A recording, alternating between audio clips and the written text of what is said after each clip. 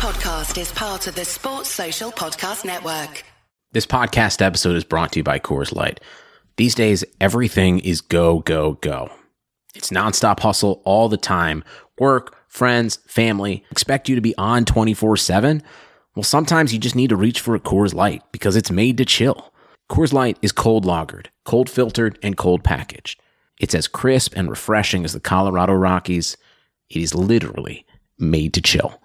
Coors Light is the one I choose when I need to unwind. So when you want to hit reset, reach for the beer that's made to chill.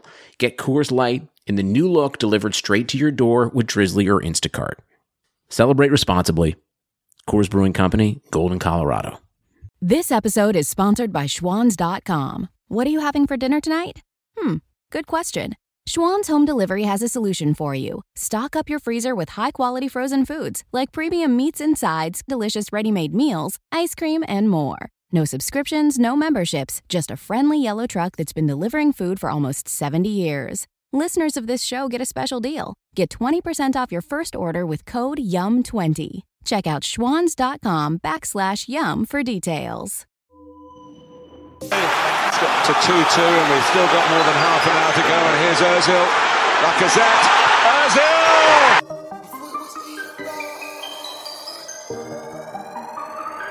Yo! Could it went left, but it went right. Could it went wrong, but it went right. Said it was Ian, but it went right. Man, we get bars on site. MVP in the night. Turn negative to positive. We're heading for a classic in the paper final. Nothing the Braga could do about it. But I weren't seeing right. Man could have had that fight, but I moonwalked on sight. Man had to grab that mic. You're not gonna spit this time. Trying to work with a good energy. They're behind Man trying to work with a bad man vibe. None of these guys can't It's do it like amazing. I. It's Man trying to Aaron push me and Ramsey. take my shine.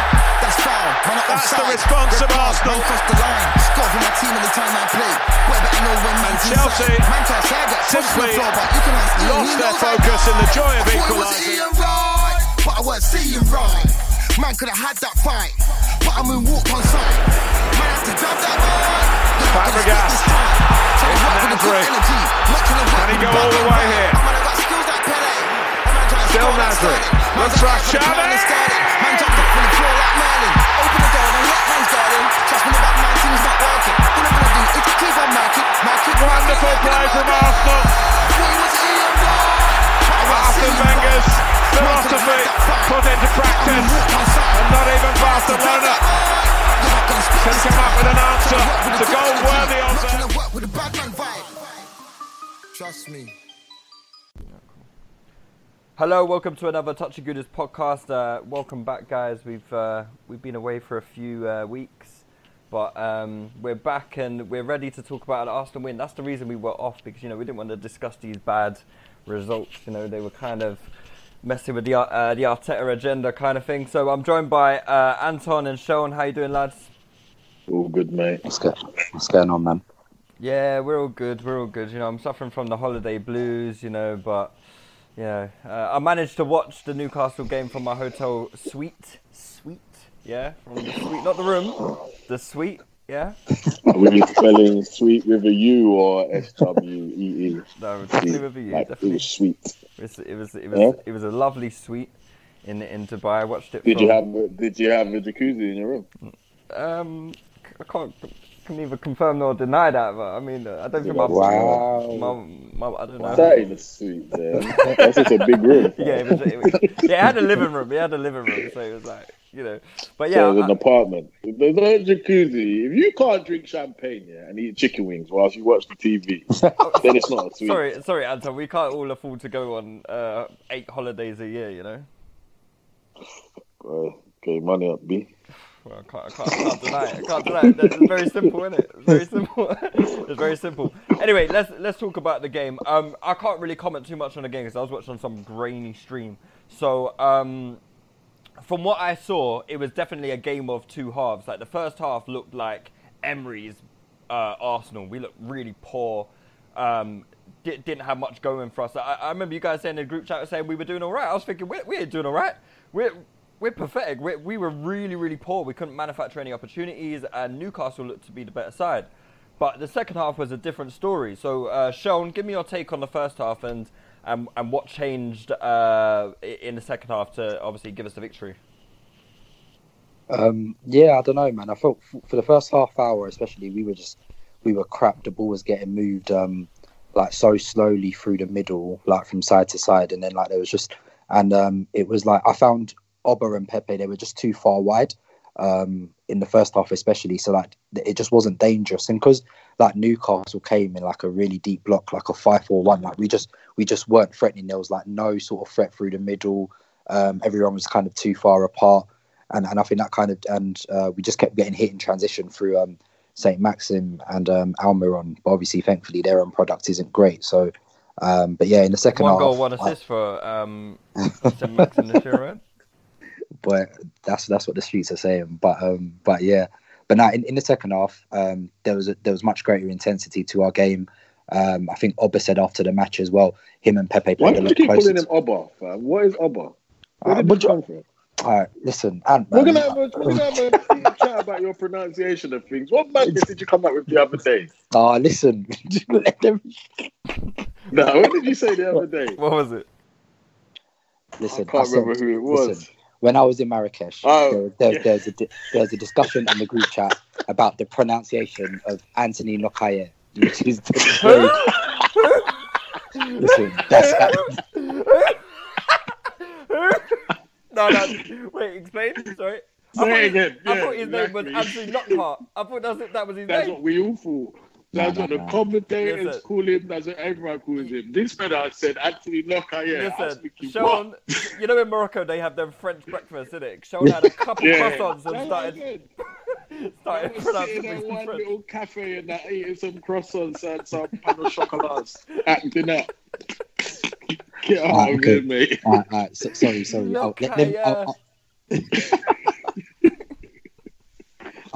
I'll get the full pronunciations right. So basically, in the second half, Aubameyang and Pepe were a lot closer into goal. Aubameyang said after the game that basically Arteta told him to get closer to Nketiah in the second half, and he said the same to Pepe as well. So they were a lot closer to Nketiah. There were much better combinations as well. So that allowed Saka kind of free reign down that left side as well, like whereas basically playing into winger as well. So we were just getting a lot more bodies in the box because Newcastle didn't really come to like attack too tough. Like they were just sitting in and hoping just to catch us on the counter every now and then. So is that true? Is that true of the first half? Yeah, not really the first. Well, not really the first. Even though, do you know what? We dominated possession quite a lot, didn't we? I still think we had like 70-30 possession in the first half. But I just don't think we moved the ball as well in the first half as we did in the second half. There was a lot more intensity to like the way we moved the ball in it. So, and they just struggled to get out. So, and I think and thankfully we just got the goal quite early in the second half. And well, we got 2 quick goals in it, and that was pretty much game done after that.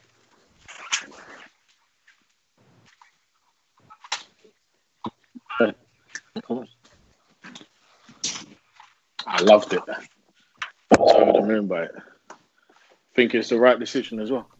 I think Lacazette probably needed a spell out of the team. I think it was crazy to not play Aubameyang through the middle. Yeah, I think that was crazy. But I like that Nketiah got an opportunity. I mean, I don't think he did himself many favours. I don't think he had a great game. No, he was a bit starved of it in the first half, I thought. But he was, and this is the thing. I think the biggest problem we had in the first half was a lack of intensity. Obviously, what's happened now with Lacazette coming on and scoring, he'll probably get his place back in the team from Nketiah. And I just hope it doesn't have a negative effect on the young boy, because I highly doubt Lacazette and Aubameyang will be at Arsenal next season. So you think that Nketiah didn't really do enough to keep his place in the side? You think he'll be out of it? I wouldn't say he didn't do enough. The fact remains that Lacazette is clearly preferred to Nketiah, and there's clearly sensible reasons for that. I think when you get an audition like that, I think it's very harsh at the top of the Premier League, isn't it? And if the guy that's the bigger name, the higher profile player comes on and scores, and you, like Nketiah missed one good chance. Was it one or two? One, and I think he had a good opportunity to get a shot off and didn't. There was the one from Pepe's good work. The one, and then there was the one where I think he went through again, like from a Pepe pass, but he didn't shoot. You know, he took too long, like to sort of pull the trigger, and he lost the ball in it. So, but yeah. Well, obviously, getting a start would do wonders for him. If he gets on for 20, 30 minutes in the next game, who we got? Olympiacos. Is it at home or away? It's away, isn't it? Yeah, away tomorrow night at Olympiacos. Yeah. So it's unlikely he'll start that game, but if we can get some good minutes in that or in the next Premier League game, then good luck to him. I like to see players like him come through. I quite like him. Who's he remind you of? What kind of striker is he? He's not like he seems like a traditional number 9, like back in the day where he would have been pretty decent, but I don't think he's got that complete kind of game around him that's going to make him a top Premier League striker. He's a lot more technical than I first thought. Same. Obviously, I'm not saying that he's like Bergkamp or Henry levels of technique or Van Persie, but I thought he was really scruffy, like when I first saw him. But he's not. He's relatively tidy. He's got a good eye for goal. He's got good movement. I don't know. I can't think of. Generally, I can make quite a quick comparison between players, but I can't really think of anyone that he reminds me of off the top of my head. I will think, but I can't think of anyone. He reminds me of Marlo Stansfield more than anyone. Who? Oh, yeah. The elite character in The Wire, boy. Yeah. He's a dead ringer for him. Yeah, he is. So, what did you think changed in the second half then? Because obviously we were shit in the first half. But I guess I think we scored early in the second half, didn't we? Did that kind of like help things a little bit? Was it early? It was 9-10 minutes into the half. Yeah, but a bit. I think the biggest change was the intensity and application to our play. I think he probably, like he did at, was it Leeds? I think he gave them a rollicking at half time. And they stepped up. But things like that worry me because you can come out sloppy for the first half and, just go through the motions against the Newcastle at home and the Leeds at home, and you can get away with it and go in at half-time 0-0 and win with a decent second half. There's a lot of teams that we'll face that you don't have the luxury of doing that. So for me, something that happens more than once becomes a cause for concern. Like if we're starting games poorly, that worries me. On the flip side, we was really good at the start against Chelsea. We was really good at the start against United. We don't Chelsea seem to be able to do the full 90. I think Man United is probably the closest we've had to that full 90. But obviously United didn't really do anything in the second half to really challenge us. But we haven't had that complete start to finish performance yet, have we? No, not yet. I'd say Bournemouth in the cup away. I thought we was really good then. Does that count, or are we discounting that? Yeah. Can't go. I thought that was a really good performance. Yeah, I thought that was a really good performance. Early game wasn't great. I didn't see any of the Sheffield United games, so I can't comment on that. That Sheffield United was probably the worst game, I think. Actually, along with Burnley, those two were like the worst. Burnley, you kind of expect it because it was away from home, and I know we have a decent I can record forgive against that Burnley, performance. But Palace, we started well. We started really, really well. I think the football that we played at the beginning of the Palace game was probably the best I've seen under Arteta. Truth be told, what we did in the Newcastle game, though, which we've struggled in, like in the Palace game, for example, was when we got the first. We got the second, and then that gives you that room for error. Because what we've been seeing in previous games is we've dominated most of these games under Arteta, and maybe we've been 1-0 up, and then the other team's got like a scrappy goal, and it's kind of like they've got the equaliser out of nowhere, and when you get the second goal so quickly after the first, then that's not going to happen anymore, is it? It's you put the game beyond doubt. Yeah, you're right. That's a mentality thing. If you look at all the great teams, and I don't even just... Do you remember, like, the Invincibles in that? Like, if you weren't at the game and that, you'd look... You remember you checked the results on teletext? Yeah. And you'd see Henry, 28 minutes, Wiltord, 31 minutes, Perez, 36 minutes. Game's done. 3-0 up, 40 minutes. All the goals are in a short space of time. Barca, this Liverpool team, City... they score straight after their first goal, because the whole thing in football is people say you're most vulnerable when you've just scored, when in reality the good teams, no, they're at their best when they've just scored. Yeah. The opposition is most vulnerable. They go for the kill. Whereas we'll score and it's okay, cool, let's sit back and try and keep the ball. Mm-hmm. And you keep the ball and you do nothing. Then the other team thinks, let's get at them. And then they'll nick a goal because we're not the best at the back. And then before you know it, it's a different game. So that ruthless edge is vital to be in a good side. Yeah, definitely. Were there any standout performers from the game? I thought Saka again was really good at left back. He's really making that position his own, and I think it'll be an interesting problem for Arteta to have when Tierney comes back. I don't think. From what I've seen of Tierney and Saka, I don't even think there's any doubt as to who should play. I don't think it's close. Why you think Tierney should play? Tierney is clearly levels above Saka as a left back. Are you not impressed by Saka's forward and back? output? I'm not saying he's. You're not having Saka What do you at all, mean? though, are you? It's not that I'm not having him. I don't see what everyone else sees, and I'm not going to pretend I do. Like I like to see players like him doing well and playing, but I don't see any specific quality to make me think that's a top player or will be a top player. I just don't. Whereas Tierney, if you look at the performances Tierney's put in when he's played, he looks like, he could be a top left back. He looks like he is one, to be fair. You could argue, his delivery is outstanding. You could argue Saka's had better performances for Arsenal than Tierney has. I don't think you can at all. I think a lot of that is based on Saka's inexperience in his position and his age, rather than what he's actually done. Do you think Arteta sees it that way, though? Like, do you think Arteta sees it as... I don't know, because we've not... When did Tierney get injured? Sheffield United? He gave away a penalty and then got injured, didn't he? No, it was the West Ham game where he shoulder dislocated his shoulder. He's not been since then, isn't it? Did he give away a penalty against Sheffield United? I think it was Southampton. I think that was like the game before. That was under Emery. Yeah, that was under Emery. But then he played the game against West Ham where he started and then he had to come off because of his shoulder. So he's not played under Arteta? He hasn't played under Arteta. No, he's not played under Arteta, no. Who gave away the penalty? Yeah, he did. He did. Southampton. Yeah, Southampton. But that was under Emery. Oh, okay. But yeah, he had a really good game that game, didn't he? He did, except for and then he the got penalty. injured. Yeah. And then he gave away a penalty, sorry. Yeah.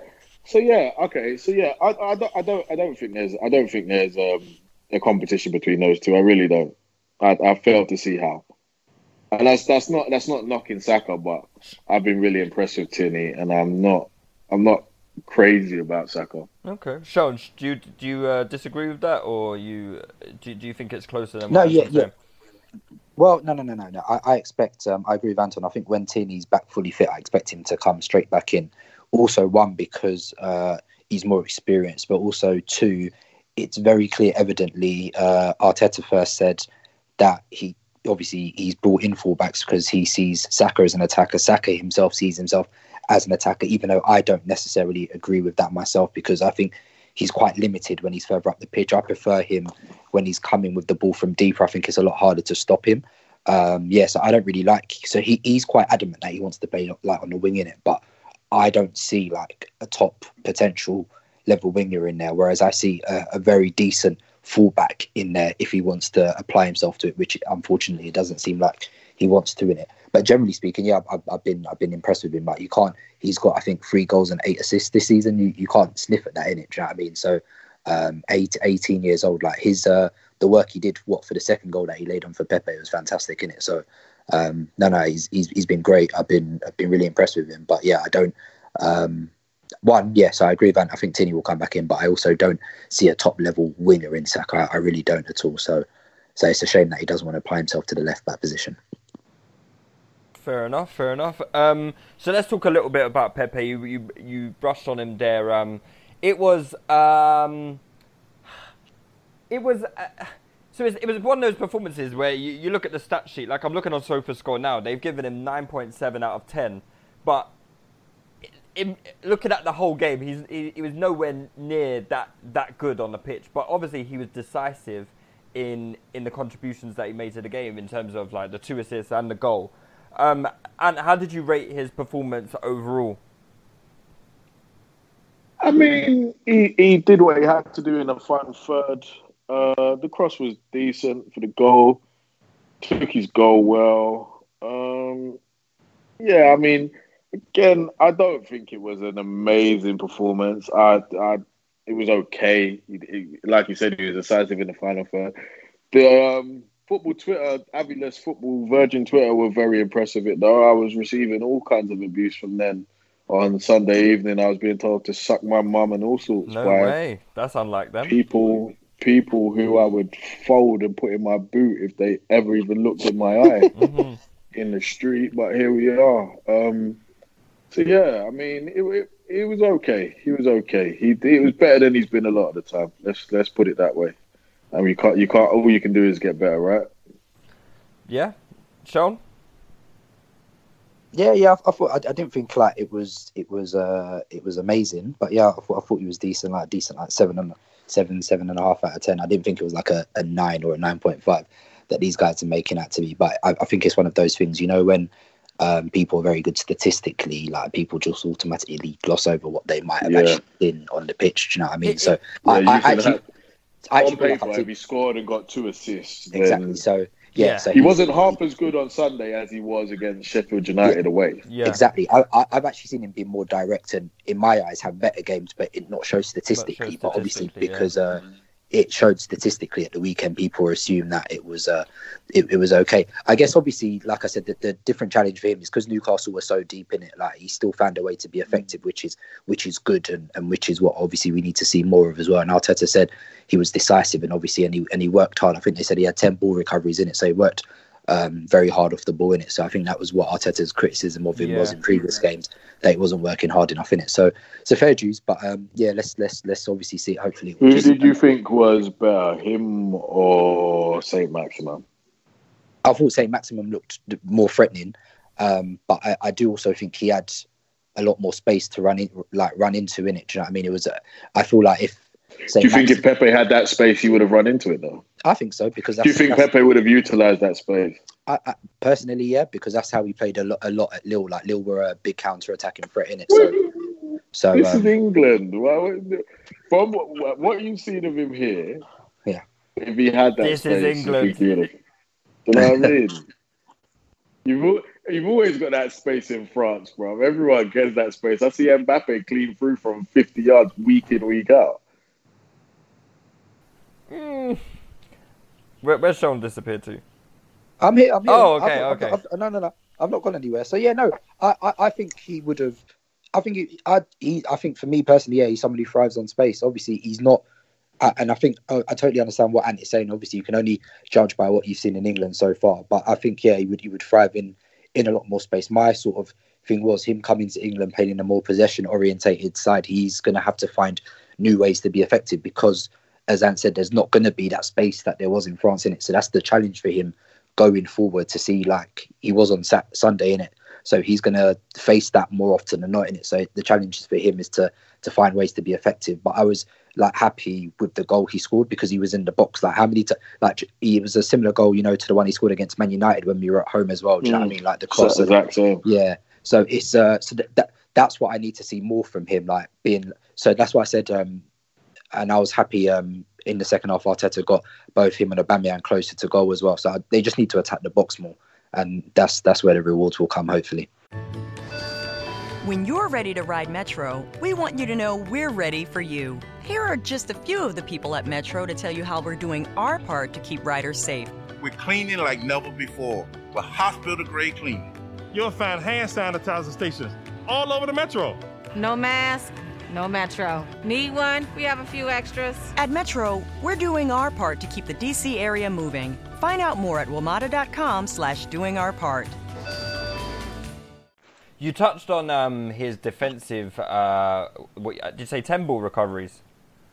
Apparently, that's what they were saying statistically afterwards. Yeah. Cool. Yeah, because that was like a big feature of his game that I saw. Like that was the thing that stood out for me most, was his like ability just to get back and nick possession back, which I've been critical of him before because he just hadn't really been showing that much intensity, and I thought that was the reason before why Arteta didn't really fancy him, and maybe Emery as well, because Emery had him in and out of the team as well, innit? So if he's improving that part of his game, there's just so much to work on with Pepe. This is the thing. Like he's very far from being that complete player that we need. And yeah, it was a nice little performance, but man, but I hope that isn't his peak, boy. But I think you know what you said about like the hard work, obviously, because I think that's what why Arteta left him at against Burnley. But it's also, did you see obviously what he said about Ceballos after? He said obviously Ceballos, because you know we've been asking for a while why Ceballos hasn't been playing in it, and Arteta was like he's not been training well, but then he changed his like attitude and he's been working very hard in it. So he was like, that's why I played him, and I think conversely that's also why he left Guendouzi out at the weekend as well in it. So apparently he's not happy with his attitude in it. So it just seems like he's just obviously playing people based on merit, obviously, which is how it should be, and working hard in training, and you get your opportunity in it. So yeah. Wouldn't that point to then Saka starting over Tierney then, if it's based on merit? To an extent, yeah. But put it this way, like Ant said, when we eventually face better teams, surely you're just going to play Tierney. Tierney's a better defender. He's got more experience. He's very fast himself. Probably not as good a dribbler, but we paid 25 million for Tierney, and he's 22 years old. Do you know what I mean? So you're still going to invest in that asset, aren't you? So yeah. Yeah, I kind of think if you go with the merit approach, then sorry to go back over old ground, but like I just think if you're going with the merit approach, Saka's not done anything worthy of being dropped out of the side. So I think he would probably start. I reckon Tierney will come back, be on the bench for a few games, and maybe when Saka makes a mistake, he'll be out of the side. I don't think it would be an automatic thing of Tierney coming in and replacing Saka. But do you think that Arteta cares for a sentiment like that? I think if you're looking at doing things by merit, if what Sean is saying is correct in terms of like Guendouzi being left out because of attitude problems, Ceballos has been training well, so he's. I don't think he really rates Guendouzi. Who Arteta? Yeah. Why'd you say that? I just given how Guendouzi's been used since Arteta's been here, I get the feeling that he's not too keen on him. He's trusted him in some of the big games, though, no? Has he trusted him, or has he had no other option? Hasn't he? What was the game that Guendouzi started over Torreira? The Burnley one the other week. Oh, was that not Chelsea? No. He started. Guendouzi started with Torreira against Chelsea because Xhaka was injured. Xhaka was injured. Yeah. If Xhaka was fit, I doubt Guendouzi would have played. Mm-hmm. And funnily enough, I don't want to obviously be bad, innit? Guendouzi he's only played in 2 league games under Arteta, Chelsea and Burnley. He hasn't featured a single minute in any other game. And I think he played against Bournemouth, and that's it. I don't think he's been injured. No, he hasn't. He's not been injured. No. Yeah, I don't think he's having him. Yeah, maybe. I feel like he's played a lot more than that, though. Why do I feel that way? So, yeah, I'm looking on transfer. Oh, yeah, no. Transfer Market had it wrong. Sorry, it had it as defensive midfielder. Oh, okay. Yeah, I was about to say. I feel like he's played a lot more than that. So he played both games He started the first game against Chelsea. He didn't get off the bench against Bournemouth. He came on for 8 minutes against United. He played for 45. He came on for Torreira at half-time against Palace. We lost all control of the game in the second half. That was when Torreira got injured, right? And Torreira got injured. Yeah. Didn't play against Sheffield United. Came on for 35 against Chelsea. Started against Burnley. So yeah, he started 2 of the games. Okay, that's interesting. And he started both FA Cup games. What did you guys make of Ceballos' performance as well? Because obviously, like this was a game. I mean, it was good. We ain't gonna be recording videos walking down the street, flipping, looking like we won the lottery. Well, what Pratt did that? Man did. What Pratt did that? I don't know what Pratt did that, but yeah. But it could never be all me. right. No, it was good. He was good. He was good. He was good in the second half. In that, he was very safe in the first half when he had the ball. He was very safe. I feel like everyone, he's just going through the motions. He's a proper baller, though, isn't it? Like we really need to get the best out of it. It's a shame he doesn't have a bit more legs, because if he had legs, he would be. I don't think he needs legs. I just think he needs. I think what he needs is he needs to know that he is the go-to man in that midfield. But for some reason, I don't know what it is, Arteta seems to prefer Xhaka to him. Well, for some reason, Arteta seems to be preferring Xhaka over Torreira as well in that position. I don't think he prefers Xhaka over Torreira. I think that I'm assuming, but I'm guessing that the thought process in this game was that we're going to dominate possession. Newcastle aren't really going to offer much threat. So do we need a ball-winning midfielder in there? Or can we get by with two players who are supposed to...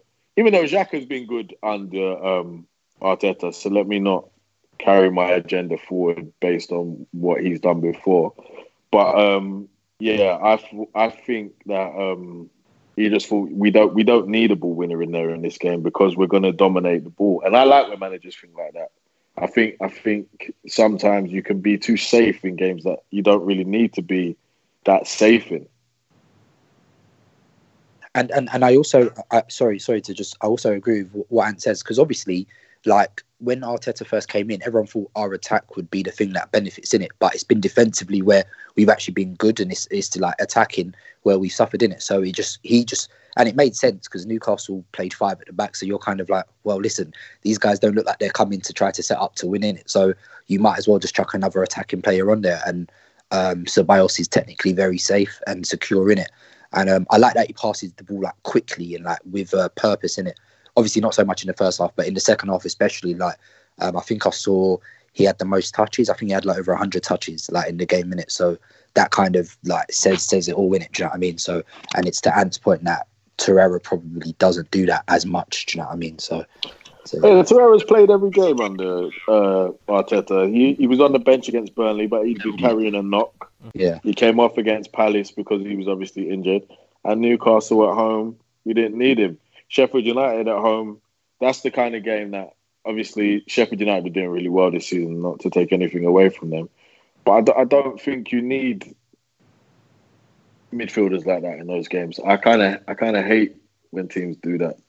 It's like when Emery was playing 2 defensive midfielders at home against Cardiff or whatever. Do you know what I mean? He was playing 3. Yeah, it's just not necessary. It's not necessary. Obviously, I think Torreira's out tomorrow, isn't he? He hasn't been named in the squad, I don't think. Yeah, they said he's ill apparently, so it depends. So he's ill. But Guendouzi's in. Yeah, Guendouzi's in. Ozil's out because his missus is expecting. Oh yeah. And then. Well, he's not giving birth, is he? What's he doing? Yeah. What's going on here? What's going on? but yeah. 2020, eh? But they did the same thing though. Arteta did the same thing with Xhaka like about 6 weeks ago, where his missus was expecting and he just left him out. So in it. So I don't know if that's. Are we ever going to see Pablo Mari and Cedric? Like, why does it feel like they've been at the club for like 2 months and we just haven't fucking seen them yet? Are they in the squad for tomorrow? Yeah, so Pablo Mari is, and he played for the under-23s on Monday, innit? Yeah, I heard he was at fault for one of the goals. Was he? I don't know. I didn't watch, but I guess obviously with him, because he hadn't played since like December in it, so he's probably just not like he needs match sharpness in it. Whereas Cedric is just generally injured, like he's not fit in it. So yeah, so I don't know about it. But yes, Mary's in the squad tomorrow, so I don't know. He might start. I don't know. It'll be interesting to see because, like Leroy said earlier on in the chat, like there's loads of players who are just fit at the moment in it. That's why there was bare players just left out. Just like if you think Holding, Nelson, Ainsley Maitland-Niles, Guendouzi, they were all just left out of the squad at the weekend as well in it. So he'll obviously take a big squad, and it'll be interesting to see like who he plays and obviously if he rotates and stuff. So yeah. What are you guys doing? Like, because obviously with the whole thing around Man City being kicked out of the Champions League and 5th place now, look, it is confirmed, right? 5th place makes Champions League. Well, obviously, it's got to go to the Court of Arbitration. They'll probably get a blight. Oh, so it's not confirmed? It's got to go Court of Arbitration, isn't it? They're appealing.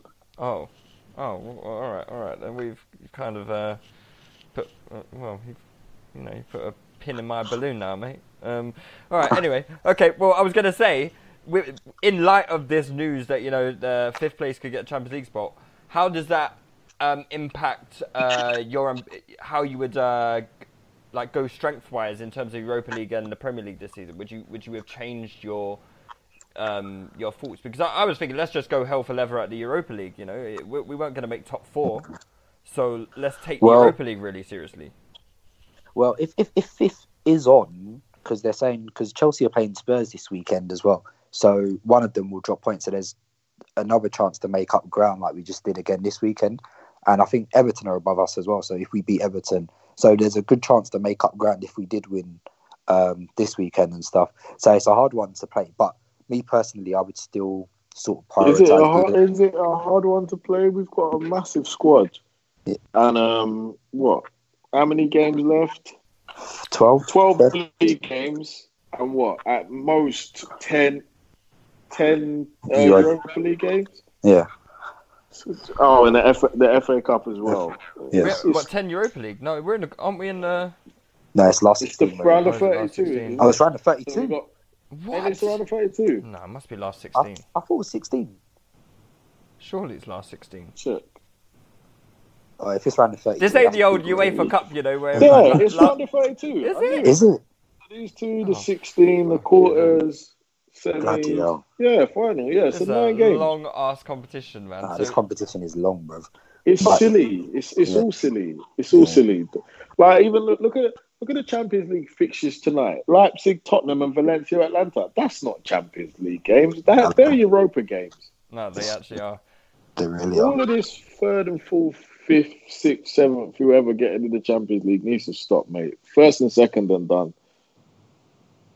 I used to disagree with you, but now Arsenal have no chance whatsoever of getting in Champions League. I kind of do agree with you. I'd like to see, I just think it lessens the competition, personally. No, it does. It does. All right, let's do some listeners' questions then before we wrap things up. Let me get them up.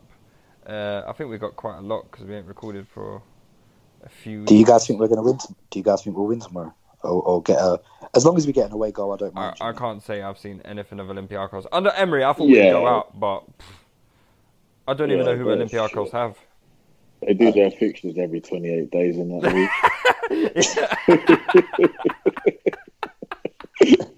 Hey, that was one of the funniest things of all time. They don't even know who they're playing next week. Do you know what's funny about that, is it's actually true. Like, it came so true. Everything that is said. Them countries, they don't organise fixtures. You know how like Arsenal, you can see, we're playing. Is it not done for the whole season? Mate, it's not done. It's done on a fortnightly basis. Don't chat shit. I swear to you. Five-a-side league. I swear to you, it's done mad because I think it's the same in Turkey as well. Like you can't check the fixtures for a month's time. They're not don't know what the political stability of the country will be by that time. That's why it's so funny. It's actually true. It's so true, man. All right, let me get some listeners' questions. Massive fucking killed me. Can't even buy a season ticket. You don't know if you'll be able to make games. You don't know when that's bad. All right. Johan Yo says, do you think we might cash in on Rob Holding in the summer? I mean, I doubt it. He's British, and we ain't got many British players in the squad. We've got loads of young. Have we not? But they have to be over a certain age to be registered, don't they, or something? Yeah, they have to be over 21 to be registered. So they can't. No, they don't have to be. You don't have to register them if they're under 21. But if you haven't got, but then that takes a space, though, doesn't it? But if you're only worrying about a space to fill that homegrown quota, then you might as well. I'd sell Holding. How much can you get for Holding? 20 mil? 15, 20 mil? You reckon you can maybe 20 10 mil? because of his injury. Centre-backs are going from the Championship to the Prem for 20 mil. Brighton bought Adam Webster from Bristol City for £20 million. It's true. It's true. Harry Maguire went for 90. Yeah, it's true. Bro, I didn't even realise Holding's getting quite... He's already 25 now, you know. I was like, raw. Bruv, he's not Yeah, young. because you lot have been talking about him like he's 16 the whole time. Boy, not he's me, boy. so normal, man. Not me, Arsenal boy. fans on Rob Holding has always baffled me. It's weird. I don't know. He has literally been. He's literally told us everything about the mediocrity we've grown to accept and love at the club. Do you know why some people have always gassed him up? Because of that FA Cup final where he did all right against Diego Costa. But he didn't. Costa ran him Mertesacker. ragged. He just Costa ran him ragged. Yeah. It's just I think Holding didn't bottle it. Yeah. He kept going. Yeah, basically. Go on, Sean, sorry. No, I was going to say, you know that fake that Arsenal fans got gassed about last season, that fake 22-game unbeaten run. And I think it might have ended when he got that ACL injured, in it. People that's where people gassed him up to like high heavens. They were like, "Oh." Do you know what's funny? You know, it's just really funny. I'm on Rob Holding's Wikipedia, and do you know what the related article is? The next one, Gary Cahill.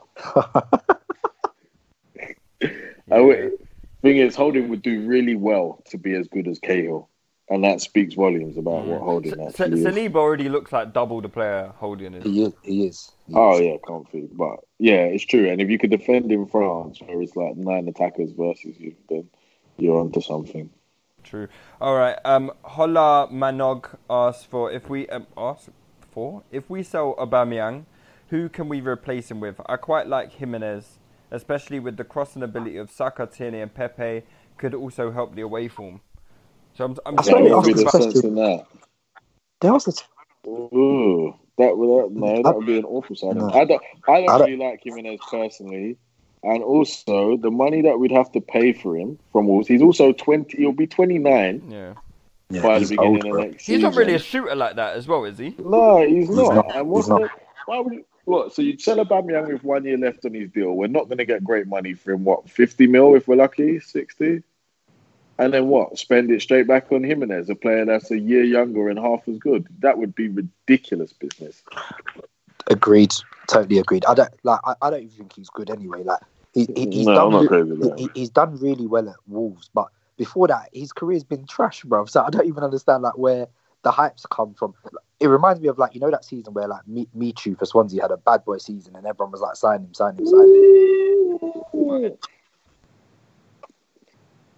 I told you, it's average, isn't it? It's dry.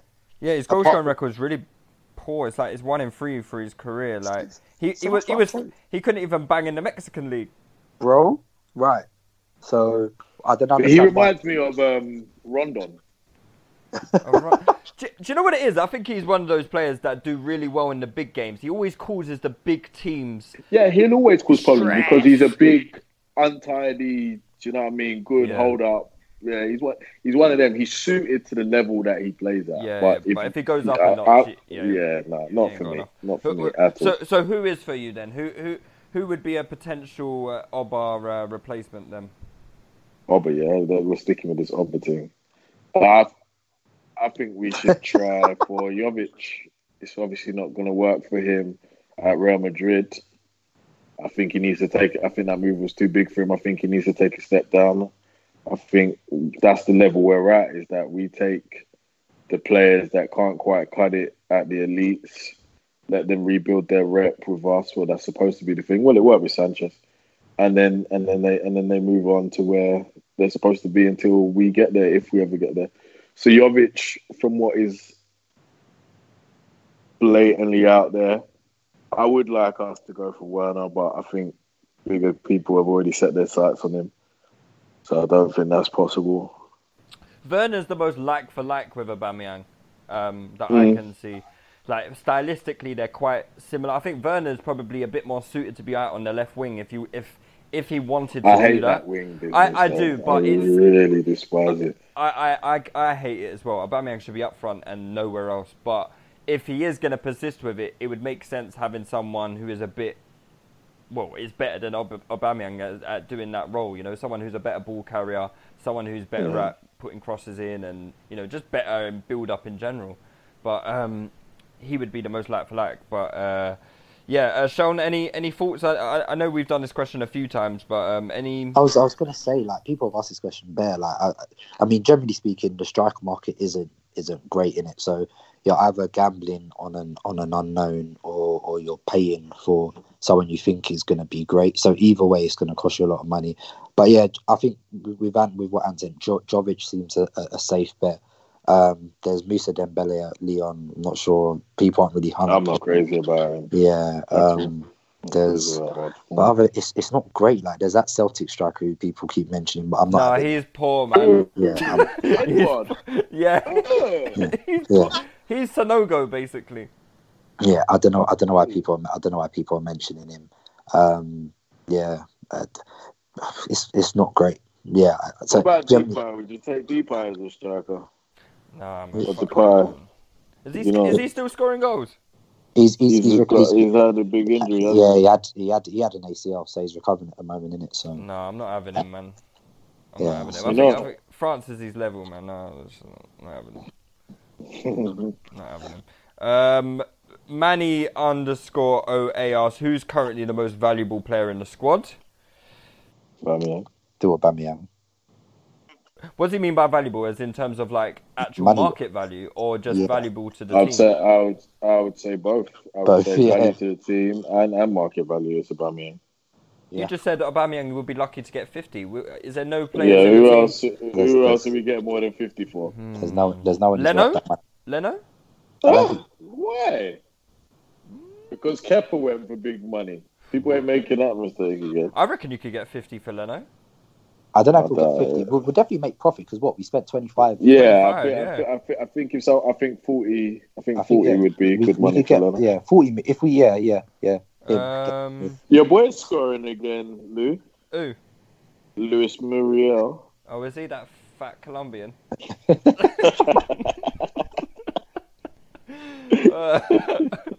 Oh god, no man. He would have a field day in Gauchos in England, I'll tell you that. You're over him, yeah? Yeah, he's a good player, man, but he's just fat. Need an extra hand with dinner? Just ask your connected home device to fill your pasta pot, and Delta Faucet Voice IQ technology will fill it with the perfect amount of water. Visit deltafaucet.com/voice-IQ to discover more. So, no, it's a no for me. 50, Torreira? I don't think you get 50. You probably. How much are we buying for? Wait, what, Sean? Is this an admission that you wouldn't recoup the money back for Pepe now? But the thing is, I never said you'd get that money back.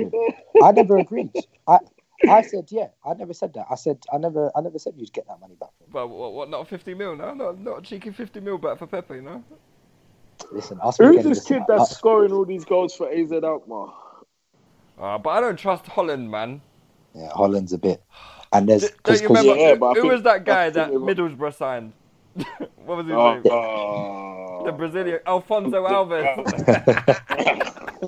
There's and you know what's his name? Our kid, Daniel Marlin. Yeah, our kid that was here, Daniel Marlin, is at PSV. He's been bagging. So there's been talk of him. But we fumbled all this shit, man. Why did we not put fucking buyback clauses and all that crap?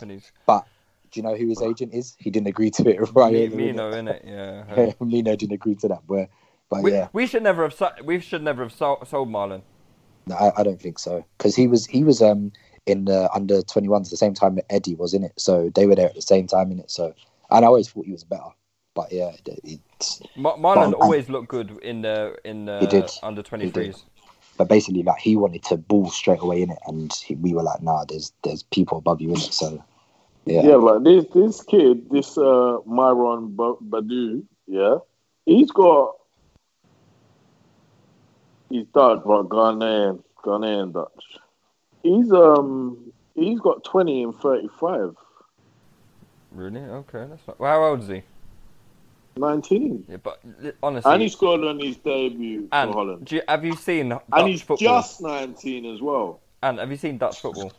I know, but alright, so look, this is what happens with a kid like this, yeah? He's at a pissy little club like AZ Alkmaar, yeah?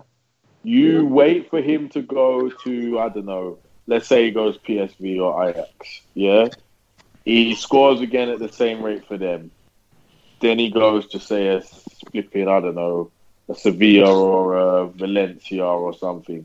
and he scores goals for them. Then you pay 5 times as much. It's true. Like, if you can get him for 20 million from AZ Alkmaar or less, so what? Probably like, less. Who cares? Yeah, who cares if that's how much you spend? Yeah, but he might be shit, man. That's my fear. He might be. I don't know. I've never seen him. I've never seen him. I've just seen that he scored goals. To be fair, at 19, it's no mean feat to score that amount of goals in any league, and it's not. Unless you're Haaland, where it's just ridiculous. That kid there is mad. He's a freak, man. I just watched that video earlier of him scoring 9 goals in one game. for Norway's under 20s. God. It's not normal. Like, for his size, saying, like, he should not be that fast, bro. I don't understand how ridiculous, he man. Yeah. First time I saw him, I knew. I was like, yeah, this kid. Like, I saw he scored some mad hat-trick or something. So I was like, yeah, this kid, he's serious, man. He's scoring against everyone as well. It's like, he ain't... Yeah, his second goal yesterday was stupid. Ridiculous. All right, cool. This is from Ranch Dingus. Says, should Arteta's questionable starting lineups be a cause for concern? Should the Guendouzi situation be the test to see if Arteta is a good manager? So questionable starting lineup. I guess the last couple of lineups have been a bit questionable, but I mean, I guess we kind of answered the Torreira Xhaka kind of thing. Why Xhaka was included in the team and Torreira wasn't. But who else was questionable? From the last game, I don't think anyone else really was. I guess you could say Nketiah and Laka, but Laka deserves to be dropped, doesn't he? So and also, I feel like after the training camp 2 weeks, I thought something was going to change anyway. I don't know what was going to change, but I just always thought something was going to be different in it. So, but to be honest, we all said in the chat when we first saw the lineup, I was a tad skeptical still, but it worked. So we move on in it. Yeah. What about the second part of that question? Should Guendouzi's situation be the test? See if Arteta is a good manager. No. And I think it's stupid. I think it's stupid to assess if a manager is a good manager based on their relationship with one player. Not every personality type is going to get on. Not every player and manager is going to get on. And Guendouzi might just be a massive prat as well. I mean, he does come across as a bit of a wanker, but he's our wanker, isn't he? So we accept it. However, there's nothing to suggest that Arteta is as fun. I think one of the problems with Guendouzi, and I don't generally like these assessments, but I will make it, is that he comes across as a player who thinks he's a lot better than he actually is. I think he's got that reputation from young. In some ways, that aids his game in that confidence. The confidence, and that's what a lot of where his bravery comes from. Is that I'm not crazy about Guendouzi, as you know, but one thing I do really like about Guendouzi is he's really brave. He'll never shy away. He'll never stop wanting the ball, and he'll never stop trying to do things. And now I really respect that. And I think part of that is in the sense of he thinks that he's better than he is. Now, a manager with, say, Arteta's education, how Arteta played, and where Arteta's coached, I can't imagine those qualities are too endearing to him. In a sense that he's all about the team and the structure and doing as much as you can, but the bare minimum at the same time, if you know what I mean, in the sense of don't overdo things, where Guendouzi seems to be that type of player. So I can fully understand how if they don't get on, how it could happen. I can fully see how that could happen. Yeah. Guendouzi was much improved against, was it Bournemouth that he had the really good game against? It was Bournemouth, wasn't it? Yeah, in the FA Cup. Yeah. Yeah. He was really, really good. Yeah. I mean, he's good. He's good. I mean, part of my rating, I think Arsenal fans massively overstated his actual qualities, and they confused some of his qualities with his desire to play rather than what he was actually doing with the ball. But I feel like Arsenal fans are guilty of that an awful lot. Yeah, that's fair. I've got a couple more questions before I wrap things up then. Count Dracula asks, how do you think Arteta will use Tierney? Do you think he'll be used as an inverted fullback? No, how he will be used as will he be used as an inverted fullback similar to Bellerin or an attacking fullback like Saka? No, attacking. I think Tierney gives us enough of a balance that he would be comfortable doing both. I think if you've got Tierney, you can release Bellerin more and they can rotate it rather than say how you have it with Saka, who's not as comfortable inside and who's not as good defending. So you have to try and keep him away from that. I think if you've got Tierney and Bellerin, then you can let them both do it in spells. No, I was just going to say Tierney's one of those people I would feel comfortable doing both, because I've seen him like fly forward and his delivery sick, but I've also just seen him like just hold his sort of position as well. So I think that sort of flexibility Arteta will like. He's played a lot of games as a centre back for Celtic. Yeah, for Celtic as well. And yeah, for Scotland. In the free. So he's definitely comfortable for more inside on the pitch as well. So yeah. Okay. The notorious VSL asked who is best suited to replace Ozil. So is the replacement Emile Smith Rowe? Yeah. Come on, and talk that. Have you been watching much for him for Huddersfield? I've been watching the compilations every week. I've been reading all the Huddersfield fans' comments on it. They're big fans of my boy. He's gonna come back. Like, look, when people talk, we should go for Grealish. Why? Why would we spend 60 mil on Grealish when we could? Smith Rowe is there. It doesn't make any sense. But you think Smith Rowe is going to be as good as Grealish? I think it'll be much better than Grealish. Really? Much better. Yeah.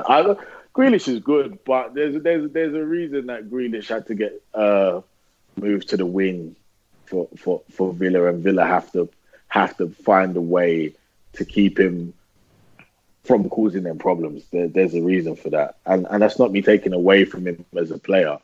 But I think Smith Rowe will be better than him. I do. I really do. Let's look at when Grealish came onto the scene at Villa. Let's look at his first season at Villa in the Championship. You know what I mean? I like Grealish as a player, but again, I think people are going way, way, way overboard. Way overboard. And I would never be happy with spending 50, 60 million on him, especially when you've got players like Smith Rowe there. You would go with a traditional 10 then? Because Smith Rowe has been playing 10 for Huddersfield. So you would continue with this, this 10 player? Yeah, I personally wouldn't have loaned out Smith Rowe. Agreed. I would have loaned out Willock. I would be playing Smith Rowe now. Yeah, personally. No, I totally agree. Like I've always maintained that he's the most talented youngster at Arsenal, like by far. Like unfortunately, I've always felt he's been very unlucky, like with injuries and stuff in it. So this is like I'm quite happy. Although, like I said, I agree that I think he should have stayed. At the same time, I think he sort of needs minutes just to stay fit. Yeah, he's getting them and he's performing. Exactly. He's obviously going to improve. So. Yeah, it could work in our favour. It's just. I think the areas we need to strengthen and the players.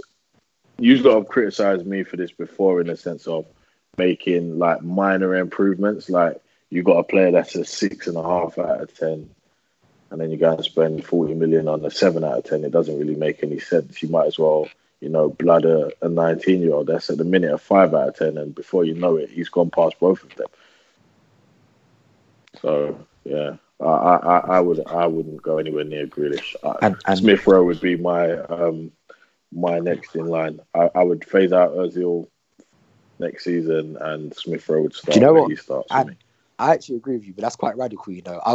I've been thinking that, but I didn't want to say it. In it, everyone was like, everyone would be saying, "So you got to stick your neck on the line." I don't know if Smith Rowe is ready for that. How will he get ready if he doesn't play? But it's because when Jack started playing, when he has ready. played. I think Jack's impact on his team from when he was 16 was very clear.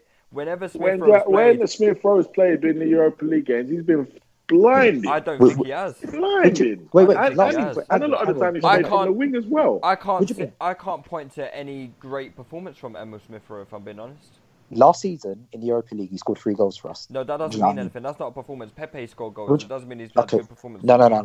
But what you need to also remember, like you're talking about Jack, when the balance to the team was good. Like we brought Smith Rowe in at a weird time in it. You know what I mean? It needs to be like a nice platform for him to perform in it. You know what I mean? So, and he hasn't had that. So I feel like Arteta would be able to do a lot more with him, and he's also quite tactically flexible because he can play as a centre mid as well, and he's quite happy to play as an 8, not just a 10 as well. So I think like him. You can use him in a variety of roles. So, but I'm not all in on him. I like him. I'm not all in him because when I have watched him, he's flattered to deceive me a little bit, man. And I know he's a good player. But I remember this earlier on this season because we were saying this when Emile Smith Rowe was playing on the right wing. He's not a right winger. Do you know what I mean? Like that's not suited to like any of his qualities at all. Like you've seen him at Huddersfield. He's very good at driving with the ball at his feet. He's very, very fast. He's a good passer. Like I feel like when he was played on the right wing, it just kind of limits his options. You know what I mean? So I don't think we were doing anywhere near enough to try and get the best out of him. So definitely not a winger. But I just wouldn't be as radical as what I you get guys it. are. It is a risk, obviously, and maybe you could argue Arsenal don't need to take that sort of risk in it, in making him a main playmaker. But I guess also it depends what we're going to choose to spend our money on in the summer as well, isn't it? So I guess we'll kind of have to wait and see. All 20 million of thoughts on that. Kiefer Reddy asks thoughts on being linked with Tar, 40 million. Not impressed, to be honest. I can't say I watch much of Jonathan Tar, to be honest, but I've heard he's a bit of a. I've heard he's a bit of a calamitous James, but other than that, I don't really know too much about him. He looks like he would have the profile of being quite like the centre back we want. You know, someone quite commanding, got pace, he can pass. He's good on the ball, like from what I've seen in compilations and shit. But I've heard he's just really, really error prone, and I don't know if. But you know, this is what we were discussing in the group chat earlier, because that was the same thing that was said about Leno, and nobody wanted Leno at the start, but everyone's happy with Leno now, innit? And obviously, Tar as a youngster was really, really highly rated. So obviously, I'm not saying it is, but it might be a similar situation where, you know, he's just kind of stagnated and he just kind of needs like a change of scenery. Or he could be Mustafi. And he could be. He really could be. Like, but you don't know, innit? So it depends on like if like the scouts are really, really feeling him and they're saying, do you know what, it's worth the effort. But 40 mil is a lot of money. But then again, I always get put off with these signings. I don't know if it's true now, but it's like when I see guys like allow signing defenders from Leverkusen, I swear they draw every game 4-4. And I know that's not the right way to look at things, but I don't want a defender who's in teams that concede 4 goals a game, man. That might be completely wrong for this season, but I'm so sure every time I look at Leverkusen's results, they've conceded 4 goals. You're probably right. Still. So I'm not a big fan of it, and especially for 40 million, it's too much money. That's a huge portion of our budget, man. And it is. Well, what about that Gabriel brother from Leeds, from Lille? I ain't seen him. I ain't seen him, but he's like 22, I think, and he's like 6'3". He's got a decent profile as well. We've been linked with him as well. So, but I don't know. Because obviously the one that we've been linked with constantly for like the last 18 months is Upamecano, innit? Yeah. And obviously it's coming up to the summer now where he's only going to have 12 months left on his deal. So he's 100% going. He's going Bayern though, isn't he? Yeah, I've heard Bayern are looking at him in it. So if Bayern are interested, Leverkusen's results are crazy. Is it? Did they concede my goals? 3-2, 2-1. There's a clean sheet. 4-1, 3-2. So basically, both teams to score every week. There you go. Yeah, pretty much. Yeah, see, I don't know about, but that's German football in general, isn't it? It doesn't mean he's a bad defender, but crazy the way they defended him. You see that defender that did that mad diving against Sancho the other day? Yeah, that was so dumb. Where was he going? I don't know where he was going. Even if you won that tackle, you're giving away a penalty every single time. What was the point of that challenge? But you know what Dan said? Because he said like every team in that league just presses heavy, so there's always just bare space on the pitch. So they just, because they love pressing, they're all passion merchants, innit? So like one ball over the top though, like, and you can just get in behind. So I'm like, that's kind of nuts to me. I think I can't remember where I listened to it, but it might have been the what podcast that called? Whatever, Tifo Football. They said like the lowest pressing team. You in listen Germany, to other podcasts? Well, yeah. How do you think I'm so knowledgeable? But, Cheater. But they said something like this, like one of the lowest pressing teams in Germany would be like one of the highest pressing teams in the Premier League based on like their pressing metrics. So like they literally just press the shit out of each other, and it's a completely different. That's why the game's so high scoring, isn't it? Yeah. All right, lads. Let's leave it there then. That's been an hour. We've given you an hour of our time. I wanted to discuss my Ryan Giggs and Perez debate that I had. Oh, go on. Launch it. What is this? Is this an ongoing debate? Is it? Yeah, Who's still debating this? Listen, I had man trying to tell me like if Giggs is clear of Perez. I said impossible. Why? They said, he's more effective, he's more direct. I said, but Perez scored more when he was here. Why are you just comparing when they was here?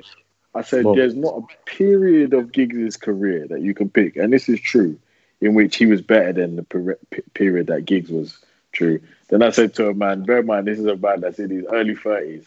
I said he said, Giggs at his best was better than Perez at his best. Impossible. I said, when was Giggs at his best? He said 93. Bear in mind, I know you didn't see. The man goes, his exact words are, yeah, I think he scored 13 and got 7. I said, first of all, you don't think nothing. You know you've just been on his Wikipedia. 100% wicked. You know when you say you think and you get one goal out, like you know it's 14. Yeah, on purpose. So you don't leave a trail. Yeah, cool.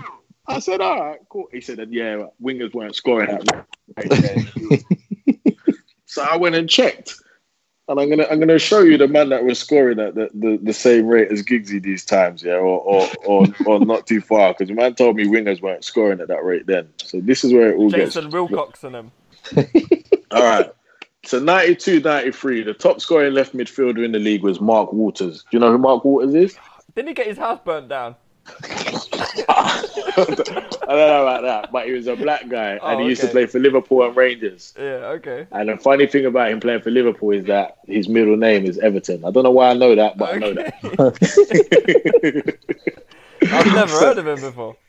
So Mark Waters scored 11, Ryan Giggs got 9, Gary Speed got 7, Andy Sinton got 7, and Nick Barmby got 7. Jeez. Yeah, some big names there. Yeah. On the right of midfield, that same season, David Phillips for Norwich got 9. Never heard of him. Darren Anderton got 6 for Spurs. Paul Merson got 6 for us, and Kanchelskis got 3 for United. Yeah. So then we go into the 93-94 season. This is Giggs' best year in front of goal. Giggsy got 13. Gary Speed got 10. Lee Sharp got 9. Rick Holden, 2 different clubs, don't know who they were, don't know who he is, got 6. I believe he played for Oldham for some strange reason. Could be. Anyway. What goes that way? I don't know. I just think he did. I kind of remember him a little bit. Yeah. So that season, Paul Merson was the top scorer right midfielder with 7, Kanchelskis with 6, Anderton with 6. 94-95. Andre Kanchelskis. And this is going somewhere, lads. Don't worry. I'm not just reading off the list for no reason. We'll let you land. Don't worry. Yeah, thank you. Kanchelskis, 14. David Lowe of Leicester, 8. Jim Magilton, who became a manager, 6. I love Jim Magilton. He was a baller. Steve Stone, 5. On the left of midfield, these numbers are hilarious. We've got Nicky Barmby of Spurs with 9. Steve McManaman of Liverpool with 7. And that Maccas. John Solarco of Crystal Palace with 4. And way down the list, we've got Ryan Giggs of Manchester United with 1. Cool. Wait. 1 Premier League goal the whole season? Maybe from that position, because I'm sure he did. I haven't seen where he scored 1, but so the man said, when Giggs was at his best, wingers weren't really expected to score. All they was expected to do was to cross, and he was scoring a mad amount of numbers compared to everyone else. So I proved that was wrong. And I said, but Perez got more than that. I think pretty much every year he was in England. He said, but the game had changed by then. Wingers were expected to contribute more. So I thought, let me have a look at what wingers was doing at this time, yeah? So in 02-03, Robert Perez scored 15 Premier League goals. Ironically enough, the next highest scoring left midfielder that season was a certain Ryan Giggs with 8 goals. That's almost half. So then we go into the 03-04 season. And funnily enough, the top scoring left winger again is Robert Perez, this time with 14 goals. Second to him this time is a former Arsenal player, Luis Boamorte, with 9 goals. Fulham. Just below him with 7, half the number that Perez got, is Ryan Giggs with 7.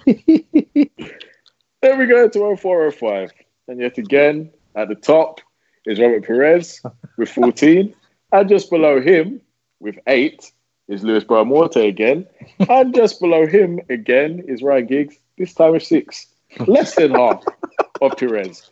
So as we can clearly see, Perez was far more effective than Giggs. Then the man told me, oh, yeah, but Giggs was in the latter years of his career. What do you mean? Giggs was playing till... Wait. I'm going to read out their date of births. Ryan Giggs' date of birth, 29th of November, 1973. Robert Perez's date of birth. 1 second. The 29th of October, 1973. So, Robert Perez is 30 days older than Ryan Giggs.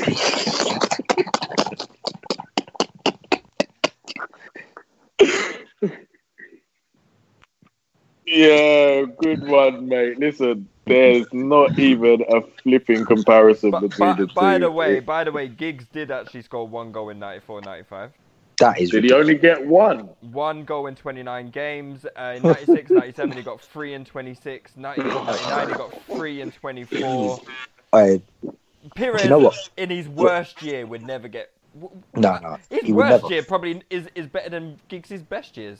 Also, like I said, because it annoyed me so much when they gave... What year was it that Giggs won? Like that game... 2008 or something. Yeah. That was a sympathy, bro. That's the vote Henderson's getting this year. It was, because you remember 01-02 when Perez got injured in March. March, and he was still by far the best player in the league that season when he given played. Giggs has never had a season like that in his entire life.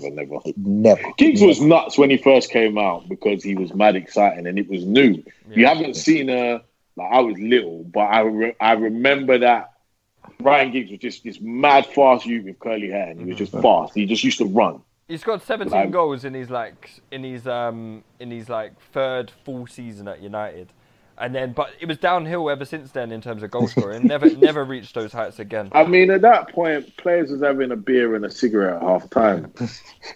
Yeah. Tony Adams was in rehab every 2 weeks. I was going jail and coming out for the FA Cup games and that. Like, come on, man. I'm not taking that football seriously. Letting him out on day release and that. Yeah, I'm not taking it.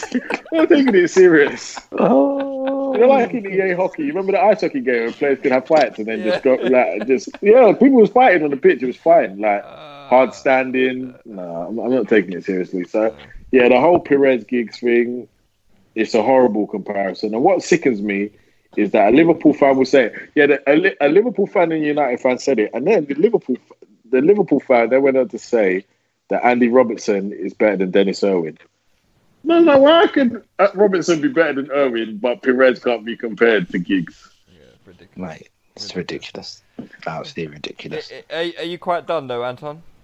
I am, yeah. So everyone just respect and hail Robert Perez. But he needs to stop training with us. Bro. Yeah, to be fair, he's probably still better than Pepe, so... Yeah, I agree. I 100% agree, but he's been training with us for 10 years. Hey, cut the pod off, man. Let's go home, bro. Let's go to bed, bro. Alright, cool, lads. Use the hashtag touchdown fracas and we'll be back. It's a 2-2 and we've still got more than half an hour to go, and here's Ozil. Lacazette. Ozil!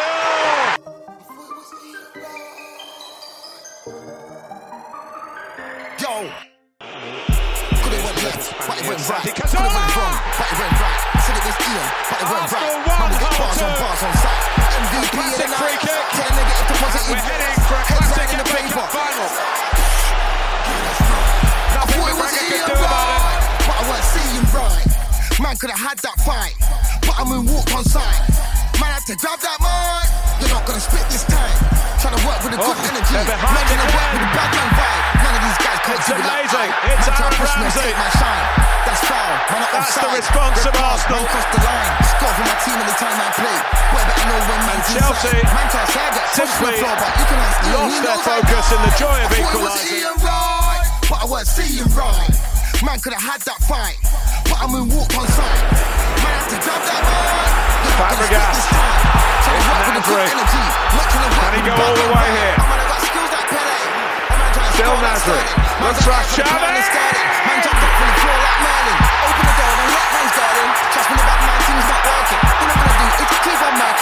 Wonderful play from Arsenal. Arsene Wenger's philosophy put into practice, and not even Barcelona can come up with an answer to goal worthy of them. Trust me. This episode is sponsored by Schwans.com. What are you having for dinner tonight? Good question. Schwans Home Delivery has a solution for you. Stock up your freezer with high-quality frozen foods like premium meats and sides, delicious ready-made meals, ice cream, and more. No subscriptions, no memberships, just a friendly yellow truck that's been delivering food for almost 70 years. Listeners of this show get a special deal. Get 20% off your first order with code YUM20. Check out schwans.com/YUM for details. Sports Social Podcast Network.